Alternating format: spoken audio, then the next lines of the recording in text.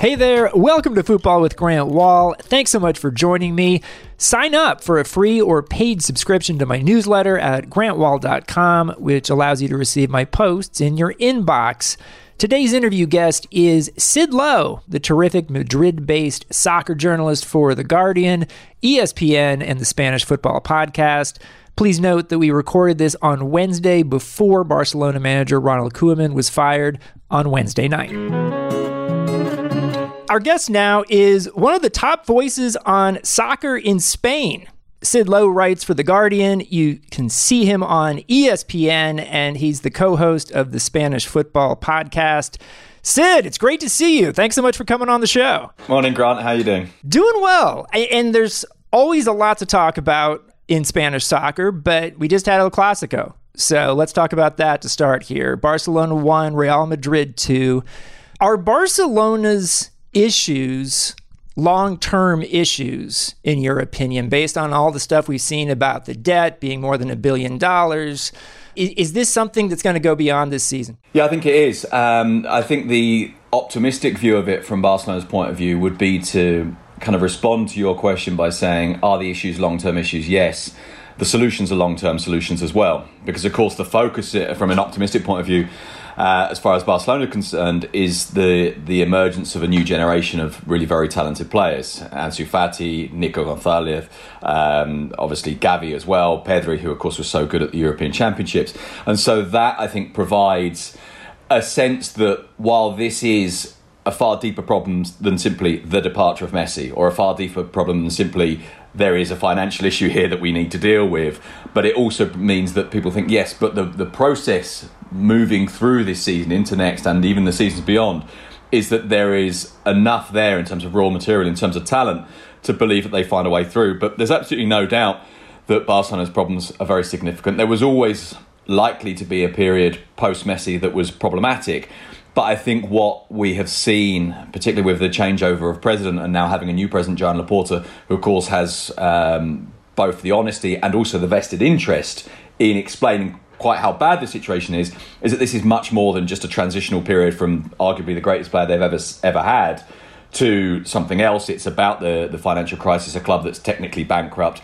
It's about the redevelopment of the stadium and the cost of that and finding a way through. And so this is why when in the summer the focus on keeping Messi was, of course, about effectively La Liga's financial fair play rules. And that was about getting underneath the bar for an immediate solution in terms of, right now, can we renew this guy? But, of course, it's beyond that because, no, you can't. But also you can't because the overall picture is so desperate. How many years have you been in Spain, by the way? Too many. I came in 2001, so it's 20 years now, and covering Spanish football since the previous season, because when I first started, kind of halfway between England and Spain, going backwards and forwards between the two places, but living here permanently since 2001. Okay, we're going to definitely get into your story a little bit more later here, but I just wanted to give our listeners a sense of how long you've been here and where you see from like the 30,000 foot level Spanish football right now, because for so many years, Messi and Ronaldo were defining characteristics, not totally defining, but defining characteristics of Spanish football. Neither one's here now, but obviously there's still football going on. There's still a lot of great players here. Like, where are you seeing in the big picture, like what Spanish football is right now and in the coming years? Well, I think one of the things that made Messi and Ronaldo so unique was that longevity. You know, you look at the level, and obviously Messi more so because Ronaldo was in Spain, what was it, a decade? Messi was here for 16 years, so it's almost the same again. And it's just the consistency of performance. You know, the fact that we're not talking about a couple of guys who were the best couple of players in the world for a period, but were there for an entire generation. You know, as we said, I came here in 2001, so I saw for those first 6-7 years, if you like, a rotation of who you might think was the best player in the world. So one year maybe you think it's Brazilian Ronaldo, then well maybe it's Zidane, maybe it's Figo, Ronaldinho certainly for a couple of seasons, and then you get these two guys, and you know, without having any desire whatsoever to get into the argument about confronting the two of them and who's better between the two, but you get these two guys who define an entire generation.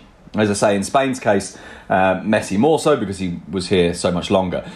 And I think that makes us now at this juncture think, wow, it can never be the same again because these guys were everything, or felt like they were everything for the best part of a decade. But of course there was a period before them. There is now a period after them. There will always be other players come. I do think it's very difficult to imagine a situation in which you get that level and so focused on two individuals. In fact, I think it's impossible. And we saw, I think, in the build-up this week to the Clásico, this desire to create a kind of Ansu Fati Vinicius thing, as if they were Messi and Ronaldo. Now, with the greatest respect to two players who I think are going to be wonderful footballers, and I think already are very good footballers, get out of it. I mean, you just, it felt forced. But it felt forced because there's a need. There is a need, and we all feel this need. And you could see this, for example, in the summer when it looked like Real Madrid were going to sign Kylian Mbappé, and I think we all believe that they probably will next summer. And this sort of desire to say, can Barcelona please get Haaland? Because we want to recreate this. Now, I think that, as I say, that speaks of a need, but I also feel that it doesn't necessarily need to be like that for Spanish football to continue. These are still huge institutions. The nature of, well, it's life, but it's life in sporting terms. Cycles are short. And what was extraordinary about Messi and Ronaldo was that cycle wasn't that short. And it will come through and there will be other players. There is a much broader question, which of course speaks to how we began the podcast talking about Barcelona's problems, which is the financial difficulties that Barcelona have. And Real Madrid have to a much lesser extent. Real Madrid have managed the pandemic brilliantly, but they are not flushed with cash. That is true. They have the money. They have kept. They've kind of protected themselves through these last 3 years of financial difficulty, not really spent it to prepare for the pursuit of Mbappé. And of course they've been done in a way a huge favour by Paris Saint-Germain by the fact that they're now going to get him for free if they get him. Let's see if that happens, and that maybe enables them to use the 190 million euros earmarked for him on bringing someone else as well. But there is a reality, which is that Spanish clubs are concerned about the power of, the president of the Spanish League, Javier Tebas, always talks about the state clubs, in other words, PSG and Man City. Right. It may well be that in 4 years' time we're talking about Newcastle United as being one of these as well. But there's a much broader question, which is the power of the Premier League. Mm-hmm. And from a Spanish football perspective, and I think it's important as well that we break the prism of it only being Madrid and Barcelona. There is a worry now that an average club in the English Premier League can offer the kind of salary that no one outside of Madrid and Barcelona, or maybe Atletico, can offer in Spain. And so, broadly speaking, there is an issue there. But Spanish football is rich in kind of identification with clubs. It's certainly rich in youth development. It produces very, very good players. I think it produces good storylines. And I think sometimes we have a kind of an extreme case of recency bias, or even being enclosed in the moment and not being able to see that this becomes cyclical. Now, obviously, those cycles become more and more entrenched because money becomes more and more important. But so the optimistic part of me thinks, well, Spain will work through this because it continues to produce good players. The pessimistic part of me thinks this is reaching the point where this entrenched economic advantage that the Premier League has may never be broken. Except, of course, that they are largely running at debts, those clubs. So it could well be that there's some point at which that catches up with them. I mean, and this is part of why the Super League idea came about, right? Absolutely. And so I do wonder, like in Spain, there was certainly the indication that the public was not nearly as against the Super League idea as the public in England. But sometimes I felt like that was also Florentino Perez, the Real Madrid president, trying to put that out there, that the Spanish public felt that way. What's your actual sense of how people here felt about that? I think both of those things are true. So I think it's true, of course, that Florentino, as the president of what would have been the Super League, pushed this idea that fans were disengaging with football, that there was a huge crisis, which of course rebounds against you when you say there's a huge crisis and then you go into the market and try and sign players and so on. But in fairness to Florentino Perez, he wasn't talking about Real Madrid, he was talking about what he defines as football. Now, of course, my issue with that really is that his definition of football is a very narrow one. What he really means is clubs like us. And that partly gives you the answer to the other part of your question, which is about the way that Spanish fans in general felt. Now, I would suspect that Spanish fans in general didn't particularly like the idea. But there was certainly no mobilisation against it, except in very few cases. there wasn't this kind of furious backlash that you got in the Premier League. And also, there isn't, I think, in Spain, and some Atletico Madrid fans won't be pleased with me for saying that, because some Atletico Madrid fans will say, well, we did actually reject this, and we did actually make our feelings felt, and we did impose a caution on Atletico Madrid, who, of course, were involved and pulled out very quickly. And they were the only Spanish club of the three involved that actually had some sort of fan backlash. The reason why I think it wasn't so powerful in Spain, I think there's lots of reasons, but I think there are a handful of very important ones. Number one, I think, is the fundamental structure of Spanish football and the dominance of Madrid and Barcelona. So in other words, I feel like it's kind of hardwired into the mindset of Spanish fans that a league is a super league anyway, almost. You know, the big clubs not really caring about the other clubs, or big clubs wanting to sort of take it their way, is sort of just what's already happened. Even if that's only at a psychological level or even at some subconscious level, I think that's there. And so when you get the response of Madrid and Barcelona fans, and you know, you'd get some that rejected this outright, but that sort of think, well, why not? It's partly because they're looking at their league and thinking, well, we're sort of above this anyway. And I think that also is then filtered through the media. Now, obviously, part of it is, as you're saying, Florentino Perez is very powerful, and that means that media messages are sometimes guided by him. But I think there's a less direct or less cynical way of looking at it, which is that the media here is so dominated by Madrid and Barcelona, but that it's guided by the kind of principles that suit those two clubs, rather than, if you like, a global view of what football is. Now, football too often in Spain is taken to be those two. So if those two want it, then it's good for football. Well, hang on, let's back off and redefine what football is here. And so I think that's part of it. But it's absolutely true, yes, that the response to the Super League here was nowhere near as furious as in England. And now, partly through those kind of influences, partly through Madrid and Barcelona's continuing to cling to this idea, even if it's likely to be in a different form, I think means you actually now get some people who are pushing for this. And then you get this bizarre scenario in which things that go wrong in Spain are then projected as a reason for a Super League. So a refereeing decision goes against Madrid or Barcelona. You see, this is why we need a Super League. As if there won't be any refereeing errors in a Super League. I must confess, look, on a personal level, I've found some of the arguments completely baffling and quite absurd at times. But I think it is important to understand the context within which, if you like, those reactions come. Yeah, no, I really appreciate that explanation. It's also true right now that the defending champion in La Liga and the current leader as we speak are not Real Madrid or Barcelona. Real Sociedad is leading the league right now. Atletico Madrid won the title last season. Let's start with Sociedad. Like, what do you think about Real Sociedad and whether this might be sustainable, and how good are they? How good is Alexander Isak? I have questions. Yeah, they're a lovely team to watch. This season, they're a team that I think are playing with a variety that they didn't have in previous years, and in fact, in part, that variety is that they're not quite as lovely to watch sometimes. They've discovered a defensive solidity. They're not this sort of. They were a nice combination, I think, between a technical team, a possession-based team, and a team that they would then run at you, that would then open the pitch out and really go for you. And they had a nice combination there. I was writing about them a week or so ago, and it occurred to me that Real Sociedad are everything you wish your team was. A team that's close to its community. A team that has done, a club rather than just a team, that's done really good work in redeveloping a stadium that was a disaster, got rid of the athletics track, understood that they needed to bring the fans physically, quite literally closer to the players. A club that brings through huge amounts of youth team players.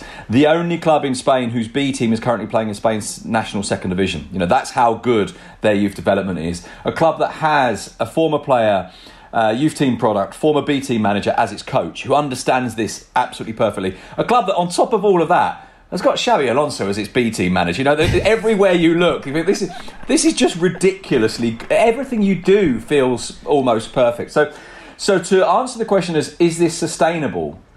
The model and the development and the direction they're going in is absolutely sustainable. Mm-hmm. That's not quite the same thing, though, as saying that being top of the league is sustainable. I think there are some things they don't have that other clubs have. I think that there's a basic, sometimes we can analyse forever, but you just go, are they as good? Probably not. But maybe. One of the things that's been so striking about them this year is that they kept on having injuries. Every time they have an injury, it feels like another kid has turned up from the B team. Another kid comes on, plays well again. And it's done with a naturalness, which I think possibly wouldn't be... it wouldn't be possible, I think, in an environment of Madrid and Barcelona because of the degree of pressure. I think it's a different type of environment as well. And, to add one more element in, they also happen to be based in pretty much the most beautiful city in Spain. So, I mean, you just think, you guys are taking the piss now. This is just sort of almost too good. And if they were to win the league on top of that, but I think they're a wonderful, wonderful team. And as you say, Alexander Isak, I think we sometimes forget how young he is. I think there's a grace and an elegance about the way they play, and the way that he plays in particular. I think maybe he's a player who doesn't take as many chances as he should. Maybe he's a player that needs what the Spanish always describe as fang, that ability to bite, to really make it count. But they're a lovely club in many ways. And then Atletico, a team that really impressed me down the stretch last season because I thought they were not going to win. No, me too. And they just found a way, which I guess is sort of Diego Simeone's way. But what you're seeing so far this season, anything different about this team? Yeah, I think so.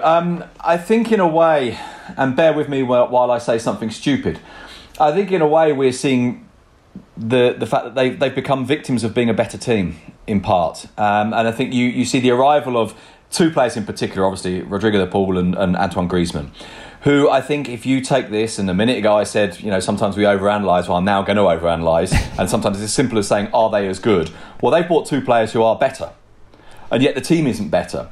And I think that's partly because now Simeone has a different type of management to apply, which is, how do I find a place for these players? How do I find a way of making sure these guys that I've signed, and I've signed them because I think they're good enough, and I've signed them because I want them to improve the team, I've signed them because I want this team to maybe play slightly differently, but I need to find that point at which it all works. And I think we've seen Griezmann this season play as a central striker, just off the central striker, on the right-hand side, on the left-hand side, in a genuinely midfield role, not an attacking one, genuine on the left-hand side of a midfield three, not at the top of the pitch.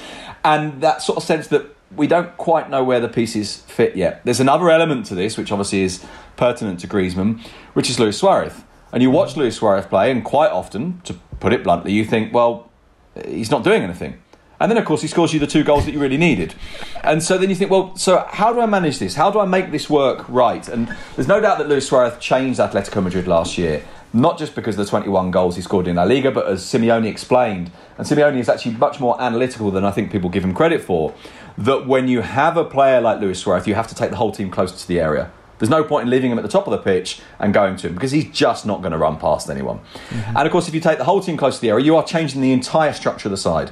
And last year, I think we did see a different Atletico Madrid. And I think this year we're seeing another step again with that. But it's a process. And I think it's a process that's not complete yet. And so you're seeing a defensive fragility that we didn't see before.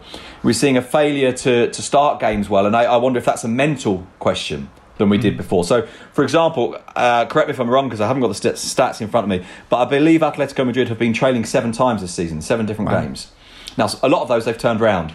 I was there at Getafe when they beat Getafe 2-1, and it was a similar thing. Luis Suarez scored 2 goals, they'd been 1-0 down at half-time, and after the game, Mario Hermoso said, look, we've got really good players, but we can't always assume that we'll be able to turn it around, and we can't keep starting games like this. And he implied, I thought, very, very heavily, although he then denied it when actually I asked him very directly, having won the league, is there something missing in terms of the hunger, the sense of cause, the sense of, I don't know, a collective drive towards something? And he said no, but his previous answer had been to say, we lack attitude. There's something not there. We've got to work harder. We've got to know that But then in answering that question to me, he then said no, because when you win something, what you really want is to do it again. But we've got to know that to do that again, it starts with the work now. And I thought there was a very heavy hint then that maybe there's a little bit of decompression post-winning the title. I do love it in journalism sometimes when you ask a question and you get a response and then you essentially ask the same question again in a slightly different way. Yeah. And they'll basically give you an answer that is the opposite of what they said to the previous question. You just keep asking the questions. I think sometimes what happens with that is that, and I suspect that this is one of those examples, that they give an answer and the next question is the journalist making an interpretation of that answer and asking again within that, through that perspective. And then perhaps the player then realises, what I've said leads to a conclusion that either I don't think or I didn't quite want to say because I can see how this can be problematic. So then there's a sort of a process of rowing back slightly from the answer, even if the actual content of it remains basically the same. I call that the look on a face of an interviewee when you can tell they're imagining a headline. Yes, exactly. They can see, hang on, this in black and white looks really quite problematic. Yeah. So I do want to get into your story and coming to Spain in the first place. How did that come about? Well, I have a not particularly normal process, I think, or not a normal journey into sports journalism, in that it wasn't something I necessarily pursued, albeit, it was always an idea that was there. And in fact, I remember when I was, I don't know how old I would be, 18, maybe 19, my sister gave me a book that was a collection of sports journalism, writing on sport, and it was a collection of journalistic pieces. And because it was my birthday present, she'd signed it, and it said something like, let's face it, we all know this is what you're going to do, really. Because at that point, I was doing postgraduate study into history. So let's face it, what are you pissing around with history for? We all know it's football that would really do it for you. Anyway, so my journey into Spain was doing, say, postgraduate research into Spanish political history, writing a PhD on Spanish political history, which is what brought me here to Madrid in 2001. Mm-hmm. I'd already lived a year in Spain, in Oviedo, in 96, 97, the typical third year of the university language degree, because my degree was Spanish language and history. And so I was here studying for a PhD, preparing for a PhD, but already writing some Spanish football, basically through chance, because I just happened to be someone who could do Spanish football at a time when The Guardian were opening up to international football. So we had James Richardson doing Italy, we had Ralph Honigstein doing Germany. Apologies for this, but I can't remember who was doing France for us at the time. And they needed someone to do Spain. And Sean Ingle, who was working for The Guardian, who is very much the man responsible basically for everything now in my life as a result of this. Sean said, we need someone to do Spain. Sean knows me because we're mates from university. I'd written for the university paper a few times. Sean was editor of the university paper. We were in the same football team, and that was a football team that involved, after the game, at least one member of the team always had to write a match report. So, you could write, albeit that those match reports were normally tongue-in-cheek. And he said, look, we haven't got anyone. Do you want to do a test run? Do you want to do a few weeks of columns and see how it goes? And that was 21 years ago. Wow. Okay. And so it's totally chance. I mean, as I say, there was not totally chance in that, a lot of the building blocks were there, but it wasn't something I was kind of desperately pursuing. Well, I know you published your thesis eventually. Yes. And I hadn't known about that part of your history, and I was like, holy smokes, this guy is like a legit academic. Was there a specific moment when you said, I am going to be a sports writer, I am not going to be an academic? I think there was, I think there sort of is, and there sort of isn't. So I'm in Spain in that first year doing both, doing the research and doing the Spanish football column and going to games and doing the occasional interview and basically effectively being both things.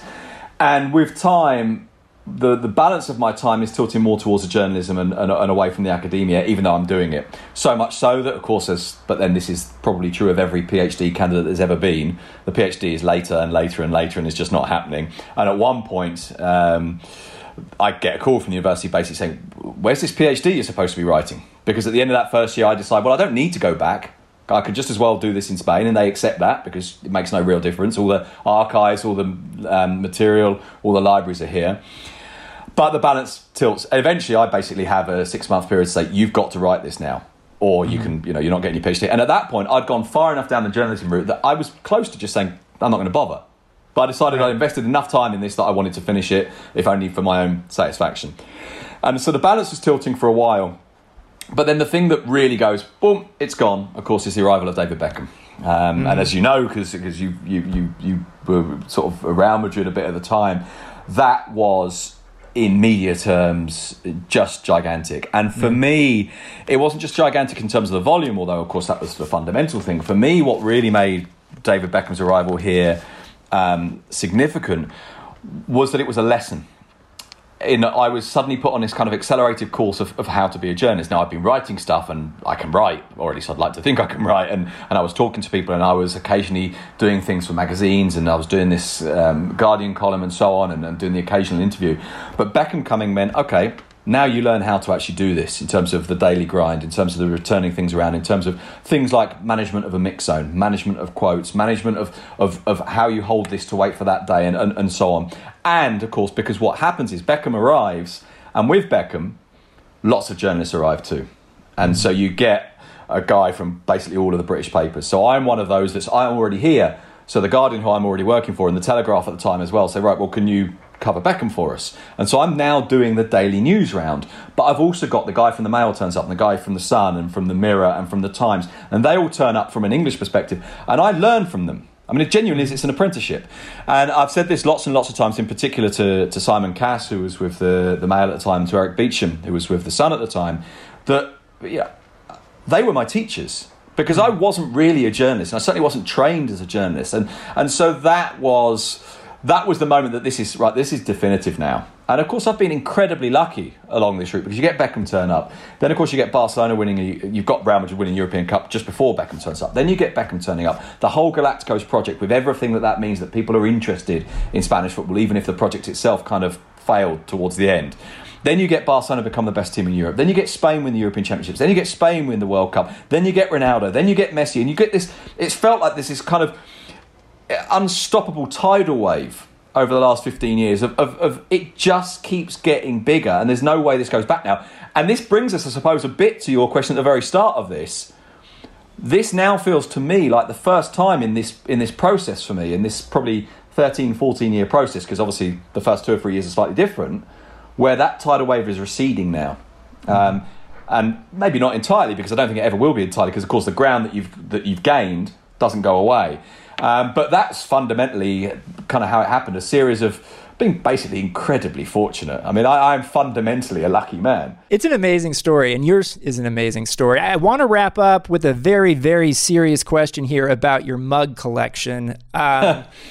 So how many do you have? Is it Spanish clubs? And also, too, just so you know, the U.S. men's coach recently revealed that he collects Starbucks mugs from every location he goes to, including when he said this in Panama last month. And I didn't know that people collected Starbucks mugs, or that they even existed, but now I'm paying attention to that. Tell me about your mug collection. Well, I'd like to think that if he is travelling around the world, surely it would be much better, rather than Starbucks ones, to collect the mugs of the grounds that he's at. You know, if the US men's national team goes and plays, you know, at Panama, buy a Panama national team mug, which, by the way, I have one on my desk right here. I should start with the. I don't know if this is the excuse or the apology. I think it's possibly an excuse. It's my dad's mug collection. He's the one that's really sad, not me. But he's been collecting mugs for, I honestly don't know how long. But of course, what happens is that the whole family, because it's me, 2 older brothers and a younger sister, we are now kind of embarked upon this mug quest with him. And our friends are embarked upon this mug quest with him. So, for example, I've got one here, which is, I think this is a Mexican or a Chilean team, which Pete Jensen, a friend of mine, bought back for me. And mates now know that if they go to a ground, to bring a mug for my dad. And my dad has now this policy where if people give him a mug, he gives them a mug. So for many years, my dad's a Crewe Alexandra fan. If you gave him a mug, he would give you a Crewe Alexandra mug. Now, for obvious reasons, after the horrific stories that came out of Crewe, my dad has effectively renounced Crewe Alexandra now. So he now gives people either a Real Oviedo mug, which is my team, or a West Didsbury mug, which is a team near Manchester, an amateur team near Manchester, because of a friend of mine who provided him with a whole load of mugs from there. And he must have, he's got all of the, all 4 divisions in England, every club, and most of the teams in the conference, and lots of amateur teams, all the teams in Scotland, I think, except for 4 or 5. We were in Edinburgh this summer, and there were a few detours to towns to get mugs that were missing from the collection. He says it's cheating. You're not allowed to buy it online. You've got to be there. You've got to go. It's got to be done properly.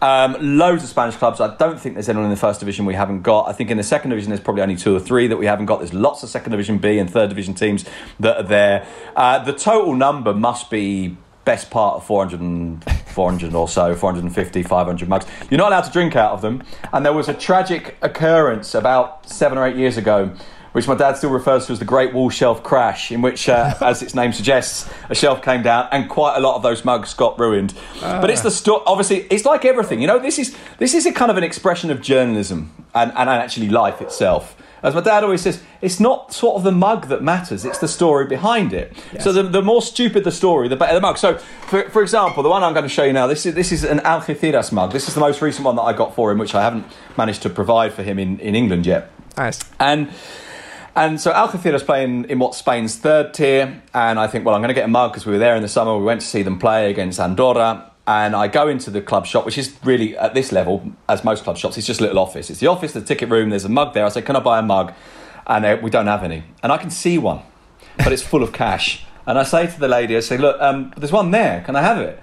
And she says, no, we're using that for the ticket money taking. You know, it's stuff with cash. She said, I'm afraid I can't give you that one. Anyway, after the game, we go in to see the Algeciras manager, who I know because he used to play for Real Oviedo, and we're in there.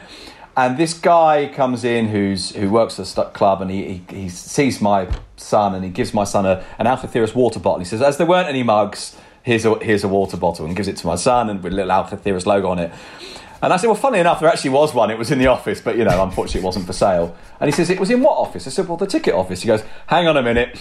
Goes off with a set of keys, comes back, brings me the mug. The mug's got a massive chip out of it, as you can see. And he says, when we get some new ones, I'll send you a new one so you don't have to have this rubbish chip one. I said, no, don't do that. The chip makes it so much the better. It's all about the story. As my brother says, my eldest brother, who must be responsible for a best part of 10 or maybe 15 of my dad's Scottish mugs. And he says, when you go to small clubs in Scotland, he said the immense majority of the mugs he's got have come from offices or boardrooms rather than club shops. That, someone somewhere has said, oh yeah, I think I've seen some somewhere. And that's the fun of it, really. It's as like everything in life, it's the journey rather than the destination that really matters. Words to live by from Sid Lowe, who writes for The Guardian. You see him on ESPN. He's also the co-host of the Spanish Football Podcast. Sid, thanks so much for coming on the show. Thanks for listening to Football with Grant Wahl. I'd like to thank Sid Lowe, as well as producer and pundit Chris Whittingham. You can now sign up for a free or paid subscription to my newsletter at grantwahl.com. It has all my writing, including magazine-style features and on-location stories for every U.S. Men's World Cup qualifier. I can't tell you how much I appreciate your support with that. See you next time.